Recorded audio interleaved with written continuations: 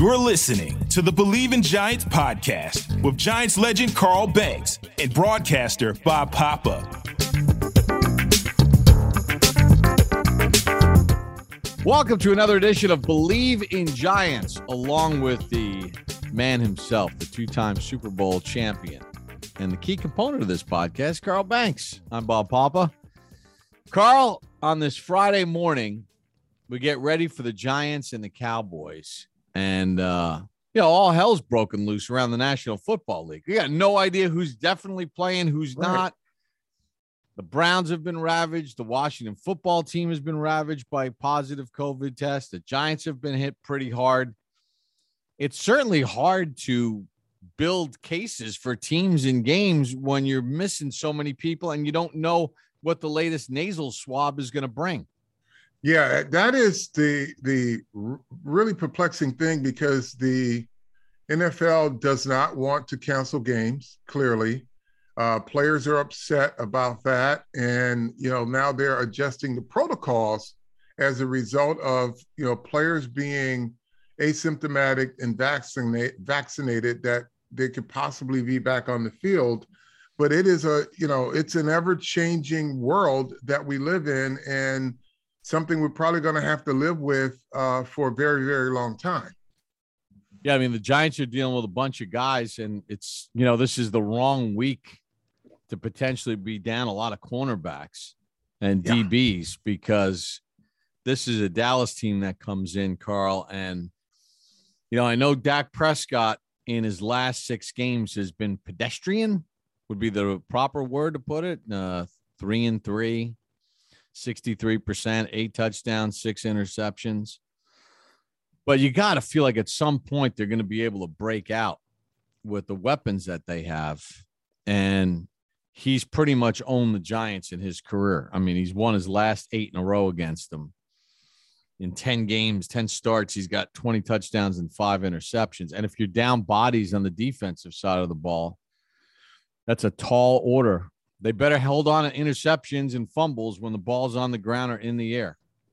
Yeah, Bob, it's, again, like I said, it's a whole new world. The competitive balance, when teams are ravaged or hit by the injury bug, and then now you have the COVID bug that can take a player out with no warning, and it just, it will zap your ability to compete. But I mean, even with a healthy Giants team, my goal for this week was just to start looking forward, right? We're going to call the game. We're going to call the game like we see it.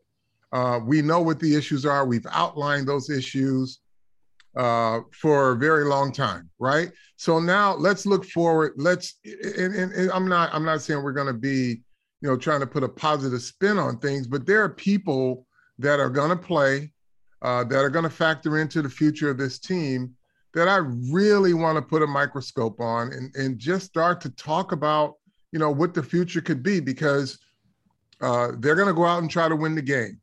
They're going to be players like Xavier McKinney out there, hopefully, that is going to factor big into the foundation of what this team will be doing going forward.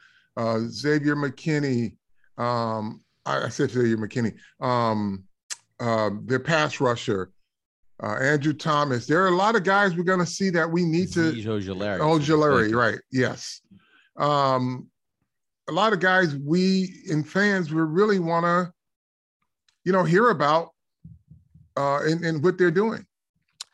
I am very anxious in this football game. One of the things I'm looking forward to is. From a critical eye standpoint, is I'm very excited to watch Andrew Thomas because, he had to deal with a midseason injury. Happens to everybody in the NFL. He got flogged for a preseason performance that was, you cannot talk about a bigger overreaction than what was being said and written about the guy because of a bad preseason game against New England. But the guy had started to come on last year You saw more positive things. We know how conscientious he is. We know what kind of a good person he is. We know he's not a shortcut guy. He goes through his preparation and is learning how to prepare. And, knowing that a guy like Pat Flaherty is there to at least be in his ear along with the rest of the offensive line coaches, he's really grown as a player. And you know what? He's going to get a test this week. And I'm looking forward to seeing how he handles himself against DeMarcus Lawrence, Micah Parsons, the whole group that Dallas can bring at you. It's going to be a challenge in this football game. And I'd like to see how he holds up in this game. Yeah, and that's great. And it is something you should watch because think about it. Thomas and Micah Parsons will be competing against each other, hopefully, for the next 8 to 10 years or more. Tank Lawrence is probably going to be competing against him for the next 5 to 7 to 8 years. So these are matchups that you got to look forward to every year. So you want to see how he starts to compete against those guys. Randy Gregory, you throw him in the mix. Yeah. So that's something I'm looking forward to. You and I talked about this on the podcast on Monday, and I hadn't seen the results yet, and I don't have them right in front of me, but I do know that, like, according to Pro Football Focus, like, Nate Solder graded out pretty well last week. Yeah, but don't tell the guy who put the one play up that wasn't 100% his fault, but he put it up and it was, and then it started the whole thing. But I said, Nate played 60-something plays and he had one visibly bad play. And by the way, the Chargers' best pass rusher didn't get a sniff. He had one tackle, one sack. So he wasn't active. So he was doing something right because we didn't call his name. And that's when you know a tackle is doing his job, is when you're not saying his name a lot in terms of getting beat, giving up a pressure and things of that nature. Carl, I know that there's a scenario where, hey, oh my God, these guys are promoting Nate Solder. Fans, listen with your ears. We're just talking about one instant. We're talking about a game last week. We are not saying that the sky is blue and all is well and so on and so forth. We're just pointing out something from last week. We know it's an issue. That whole position is an issue. We know the offensive line is an issue. But I think that in terms of fairness, we're just trying to highlight some football stuff that happened last week. Because you know what? A lot of people just brush it aside. Like, and then if he has a bad game to see, I told you. Okay. I'm just trying to be fair and balanced, especially with the holidays coming up. Yeah. And we are very clear-eyed on the fact that Nate Solder is not the future of the Giants offensive line. The guy who we should be talking about is Matt Peart. And he's, listen, I want to be encouraged by him. I want to see him out there. If he has to play these last few games just to get his experience in game, then so be it. Especially, and I'm not trying to say that Glennon or Fromm are crash test dummies, but if Daniel Jones is going to be shut down, which I don't know if he will or not. But if he's not going to be out there, then maybe it is time to get the real-time evaluation on Peart and just put him out there, let him play. People were coming at me saying, well, he did okay at left tackle and all of a sudden he can't get on the field. Well, they need a right tackle. They got a left tackle. So if you're saying he needs to just play left tackle, the Giants are probably not the team for him. So he needs to go and play right tackle and do well. And like I said, if the Giants if they decide that they're going to shut Daniel Jones down and it's Fromm and it's Mike Glennon, hey, Peart, you're out there. Go convince us that we did a good job.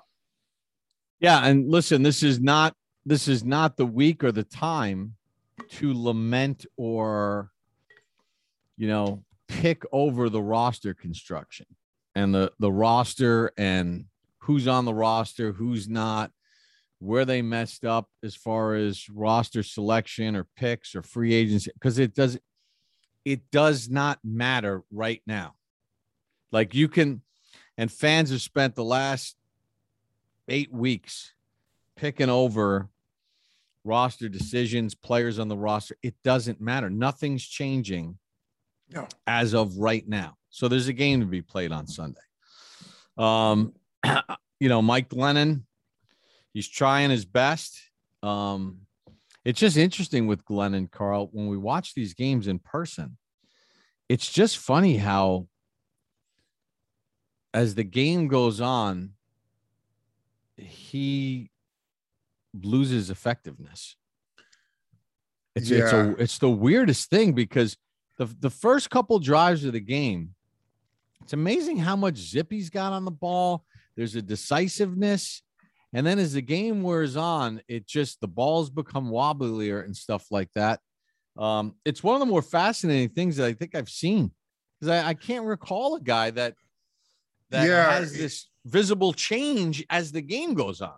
He's like the 16-bit video game where they show the power meter, and all of a sudden, as it goes on, the game goes on. But I think what the Giants have got to do in this, and I'm talking about his supporting cast, they got to leave those little power-ups all over the field. That means, you got to catch a few passes, keep the drives moving. And I think his power meter will go up, because the more success he has, I think the more the adrenaline flows, the better the team goes. And I think that energy level will stay up, but it's a concerted effort. But yeah, he's like, that meter goes down as the game goes. But if guys start catching balls and getting first downs, I think it becomes easier for him as well. Look, I understand Giants fans' frustrations, right? I mean, the Giants haven't had 5 consecutive losing seasons, which with their 9th loss last week guarantees it, since they had 8 straight losing seasons from 1973 to 1980. There's a lot of frustration amongst the fan base. You and I get it along our Twitter feed. But I'm interested in this game to see. Every week I say the same thing or similar thing. Saquon Barkley. I'm going to go with Barkley Booker, the 2 Bs. Look, for the Giants to be competitive in this game and have a chance, the 2 Bs have to be sharp. Yeah. They've got to, when there's a hole that presents it, they've got to read it properly. They've got to hit it. They've got to be decisive, because the one recipe for the Giants to have a chance in this game is they're going to have to play a little keep away. Yes. If you give Dallas the ball too much with what they have, what they're bringing to the table, barring any kind of positive COVID tests, it's too much to handle. The Giants can't score enough points. So can they make this game muddy? Can they make this game ugly? Carl, you always talk about it. Dallas is a very good front running team, but if you can muddy the waters, it makes it a little bit more difficult on them. Yeah. Well, see, you've got to be willing to slug, though.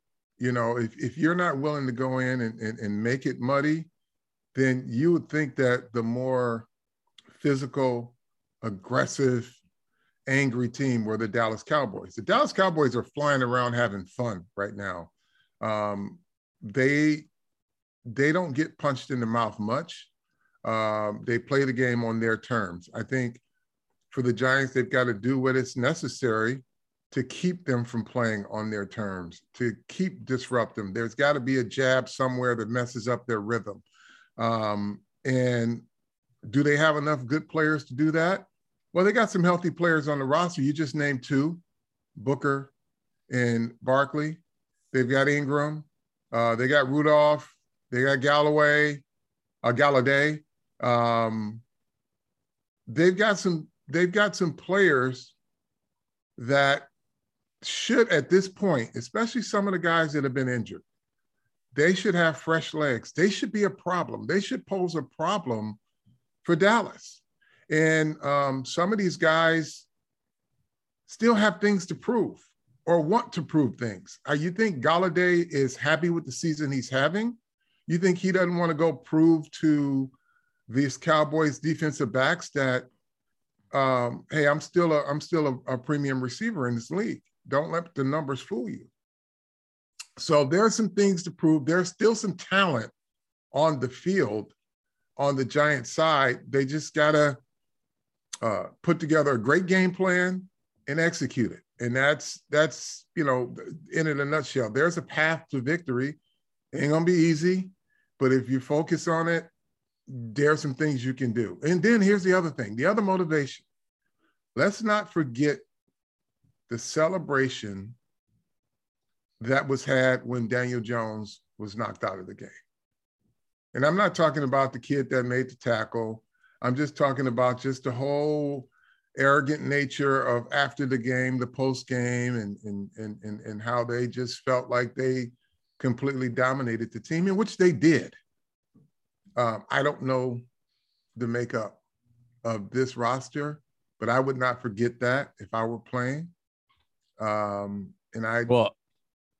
I just hope that the Giants are level-headed, because remember, I think Tom Rock, the guy who punched Evan Ingram, sucker punched him after the game. Yeah. See, I wouldn't forget that. I wouldn't forget that. Yeah. And, Kadarius Toney, who won't be in this game, but, he was having one hell of a game until it got the best of him. But I would take all of those motivations and put them into the execution bucket and go out and show them a little something different. Right. Bring the heat, but don't get yourself kicked out of the game, because it does no good. No. The other thing, Carl, I was going back and looking at that game. Despite Daniel Jones getting knocked out, Saquon getting hurt, the Giants had the game tied, but the end of the half, that was early in the season. Sure. And, that's where the end of the half stuff was. At that point in time, it was being talked about as, this is something we got to figure this out. Got to tighten this up. Hasn't really been tightened up, because Dallas went right downfield. They got the score, and then that was kind of all she wrote from that point on. Hey, fans, say goodbye to dull gifts. Christmas is coming. Lightbox lab-grown diamonds are the brightest gift of the year. Cutting-edge technology, innovative techniques. They have the same chemical makeup as natural diamonds, but grown in a lab. That's right. They got all the colors: blush pink, beautiful blue, classic white, Lightbox lab-grown diamonds. They are perfect. $800 per carat. It's a light price. Visit Lightbox Diamonds. Lightboxjewelry.com. Add sparkle to your holiday shopping. Now, I got a promo code, too. I'm going to save people 50% a little bit later. I'll give you a hint. Believe 50. But I'll give you all the details. Carl, I want to talk a little bit about something that transpired on the Thursday night game that just – I'm a little partial to the Chargers. Yeah. I'm a huge fan of Justin Herbert. Now I'm partial to the Chiefs, too, because Steve Spagnuolo's there and Andy Reid is a great guy. And, I go by how people have treated me over the years, and Andy Reid has treated me like gold. And Spags is Spags. He's the best. But I had no problem with the Chargers going for it on 4th and goal on the first drive of the game. I'm like, all right. They're feeling it. They're feeling it. Hey, let's show the Chiefs here where strike. Yeah. We know that a field goal kicking game ain't going to beat you. Mm-hmm. So we're going to pin you down if we have to, but we're going for this thing. And they didn't make it. Now they dropped 2 touchdown passes. They were saying on the broadcast, well, that was a very important stop by the Chiefs. The Chiefs didn't stop them. The Chargers stopped themselves. They dropped 2 of 4 plays that should have ended the drive in touchdowns. They get nothing out of it. And listen, you know how I feel about analytics. Analytics, to me, it's just a word that people get scared of, but it's been a part of pro sports since the beginning of time. When they stack a batting order, they do it based on averages and power numbers. Well, batting averages have been going on in baseball since the 1800s. Tom Landry used percentages and math and film study to create the umbrella in defense to stop Jim Brown and tendencies and all the. So analytics it's always been there. It's just got a name now that drives people nuts. But at some point, especially like at the end of the first half, you got to kick the field goal to go up 7, knowing the Chiefs get the ball to start the third.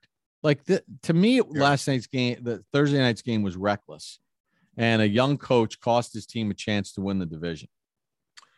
Yeah, and see, when you're steeped in data, and you don't realize that data doesn't have a heartbeat, right? Data doesn't throw incomplete passes. So there's so many things. The data can tell you to do something, but what do you feel, right? Now, Coach Staley said he felt it. He's going to always be aggressive, but common sense tells you need to get points on the board. Now that you missed this first opportunity, you need to get some points on the board so that you can give Kansas City a little something to work for when they come out. Because as you saw as this game went on, those neglected opportunities start to really manifest themselves. Then you start to do the math and you say, boy, they could be up by this and Kansas City could really be chasing. But and the Chargers played a good game defensively, as good as they could, even though they gave up 200 yards to a tight end. But it was, they competed very well. But like, you need points. And, the data people will tell you, well, the 7 would have been more than the 3. Well, the 3 would have been more than what you got. And the operation, and this is where I think the data guys, they try to justify a lot of subsets, right? But here's the one thing.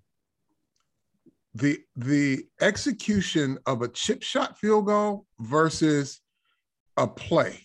Like, if you got to kick a field goal, a chip shot, your linemen have to do one thing. Your snapper, your holder, your kicker.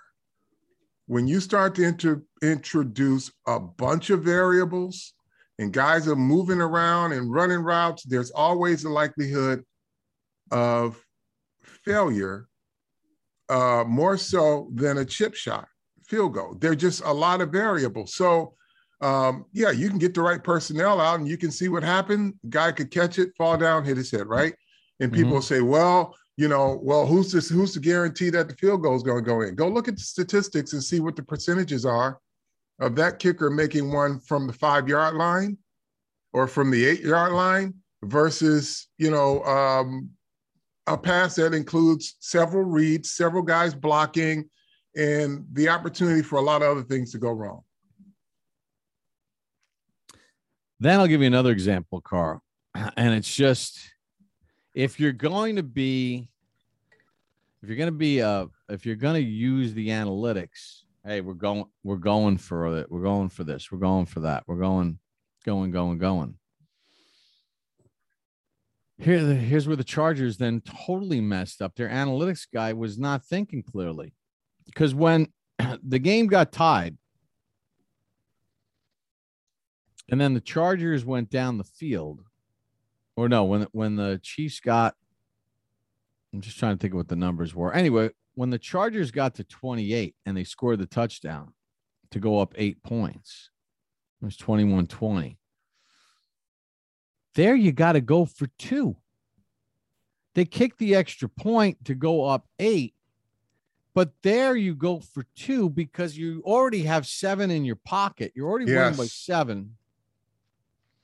So if you kick the extra point, you're up 7. So if the Chiefs come down and score, they're probably going to kick the extra point and take their chances in overtime. Mm-hmm. If you go for 2 there with 2:15 to go in the game or whatever it was, 2:40, and you get it, now you're up 9. The game's over. You've won the game, barring an onside kick. Yeah. So it was a mishmash of what happened last night. Yeah, well, I mean, young coaches get tapped for a lot of miscues. We see that here with the Giants in some of their management situations. Staley will survive it. Hopefully he'll learn from it. He says he's going to stay aggressive, and I applaud that. But sometimes your coaching instincts have to take over. You have to have a feel for the game, and you can't have people tell you how the numbers say you should operate when you have your finger on the pulse of the game. But and here's the other thing too, where I can see where analytics can be. I know where they're helpful, and I'm not anti-analytic, but when you get to a certain part of the season, right? They count as one game. It's 17 games in a season.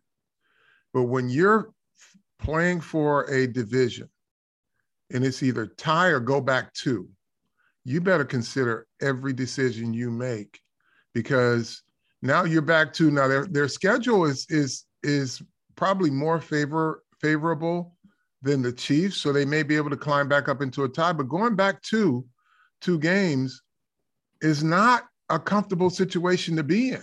And you look back. And if they won the game, they would have had a season sweep. So now all they needed was a tie. Correct. So now you're going to look back. Whatever happens, you're going to look back and say, damn it, if we'd have got that Kansas City game, we're sitting in the catbird seat. Right now, they're fighting now. Like they just brought somebody else into the picture behind them. So, and it's that's what people have to factor in when we deal with decisions by analytics in certain types of games, because it's a 17, you only get 17 of them. It's not baseball, it's not basketball. And so you've got to really make great sound decisions on a game by game basis. All right, fans, I got a little gift offer for you here. BetOnline is your number one spot for basketball, football, casino games, UFC, boxing. It's the place you got to go. Head to the new updated desktop or mobile website. Sign up today and you can receive 50% on your welcome bonus on your first deposit. Simple. Use the promo code BELIEVE50, BLEAV 50.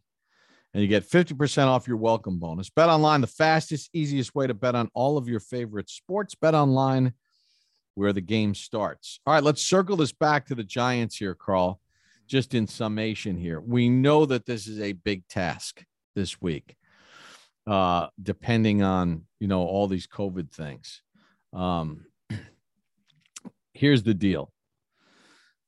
It's going to be hard. You got to force turnovers. You got to make the game ugly, muddy. You got to keep Prescott questioning himself. Tell me the best possible way for the Giants to win this game, especially when you look at what they can possibly do offensively against this Cowboys defense. Well, I think for the Giants, it's stopping the running game. You got two running backs there that, when healthy, are really good. Right now, neither one of them are at their best. So you want to have those. You want to keep Zeke limited. You don't want those 5-yard to carry first downs. Pollard too, man. Yeah, Pollard. Both of those guys. And Pollard is a guy who can be a home run hitter if he gets through there. And Giants gave up some big runs last week. So they've got to stop the run and then play sound pass defense. But the key right here for the Giants is stopping the run. If Dallas wants to throw the ball 40 times, let them. There will be a mistake to be had, but you cannot let them run the football on a consistent basis, because if they do, there's just no stopping. So stopping the run is what they have to do from a defensive standpoint. Offensively, it's just, listen, stay on schedule, do whatever you have to do to stay on schedule. Don't get behind the chains, because they will wreck your passing game. If you're third in anything more than 9, they're coming. Yeah, and listen, They're number one in the NFL in third down defense. Teams are hitting only 30.9% against them. Teams are 6 of 13 on 3rd and 1. If you're in 3rd and long, you're toast. So you got to be productive on first down for certain and keep yourself in manageable situations. Listen, I just in wrapping up, I want to ask you this. Now, you were not drafted yet by the Giants when Lawrence Taylor was a rookie. I remember, Lawrence took the NFL by storm as a rookie. And I know people get very crazy when Lawrence Taylor's name is associated with anybody's name as the next, because Lord knows, Carl, how many guys over the years have been the next Lawrence Taylor?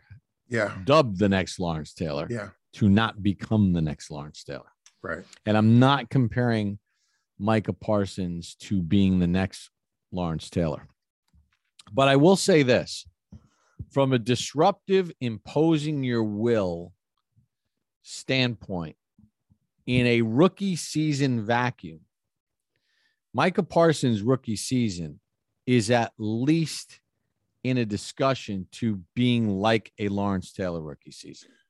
Well, yeah, in the context, I agree 100%. And in the context of the sport today, the way the game is played today, sure, he is as disruptive as can be. And proof of that is there ain't many other defensive players that have been in the league other than Aaron Donald that have been as disruptive this year as Micah Parsons. So that tells you everything you need to know. He's going to be fun to watch over the years. I think he even said it too. He wants to be the guy people are compared to. He wants to be the Micah Parsons of NFL, where people are saying he's the next Micah Parsons. So look, Lawrence's legacy and how he changed the way people even drafted is there. Micah Parsons is not doing that as of yet. But he is disrupting. He's definitely changing the way people game plan from week to week. You better find him and know where he is. I haven't seen enough of him in certain situations. I don't think teams have run at him. I'd like to see him play against a team like San Francisco, where Kittle will line up and say, okay, let me see how good you are. And then they're going to run those traps and those powers and see how he takes on all of that stuff. That's what I want to see, the next evolution. Something tells me he'd fare pretty good, though. But I think that's what we need to see. He needs to be challenged at that level. Yeah. And again, we're in a situation here where we're using something as a benchmark. And we are not by any stretch of the imagination saying that he is or has surpassed that benchmark. We're just saying that he's at least a guy that's gotten into this benchmark. Well, he's having an impact on the league similar to a rookie Lawrence Taylor. Correct. And and it's in the context of this era of football, this style of football, and not the 70s, 80s, and 90s, or the 80s, 90s, and 2000s. So this is his impact. And you want to look around the league and see who else is impacting it at that level? Nobody's doing it better than Aaron Donald. But this guy, this kid, there are a lot of defensive players out there. None of them are doing what he's doing. So he's impactful. Let's just see it for what it is. And by the way, the last rookie to win the NFL Defensive Player of the Year, Lawrence Taylor. Yeah. Well, I don't think he's going to get it as long as Aaron Donald was playing the way he's playing. Probably not. Probably, especially with the Cardinals, especially with the Rams beating the Cardinals the other night, and Donald having such a huge effort. All right, Carl, we're out of time. You know how we like to end this thing. Yeah. Tell a friend to tell a friend. Believe podcast. And watch the little things, folks. Yeah, we're into the little things right now. We've talked big picture, and we've all had our spaces to really state the obvious. It would be stating the obvious now. So let's just watch the little things. Let's look at how this team gets gets moving going forward. Now, we're not going to not do our jobs, but we're going to keep looking at things that should factor into the future of this team as well. Yeah, because everything else is going to sort itself out when the season ends. Exactly. The other stuff that we've been talking about, that will all sort itself out. So tell a friend, tell a friend. Believe in Giants with Banks and Papa. Check it out. Subscribe. We'll be back early next week for a recap of the Giants and the Cowboys. Enjoy the game, everybody.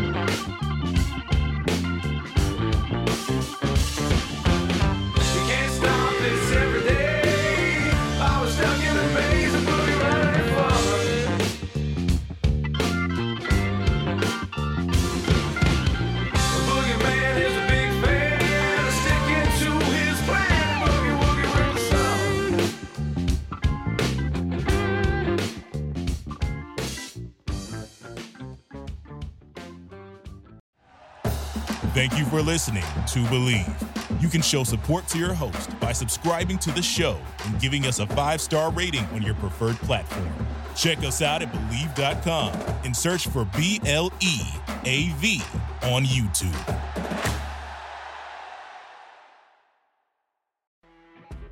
You know when you're listening to a true crime story that has an unbelievable plot twist that makes you stop in your tracks? That's what our podcast, People Are the Worst, brings you with each episode. I'm Rachel. And I'm Rebecca. We're identical twins who love true crime cases that make you say, didn't see that coming, and we hate the people responsible for them. Listen to People Are the Worst now on Apple, Spotify, or wherever you get your podcasts.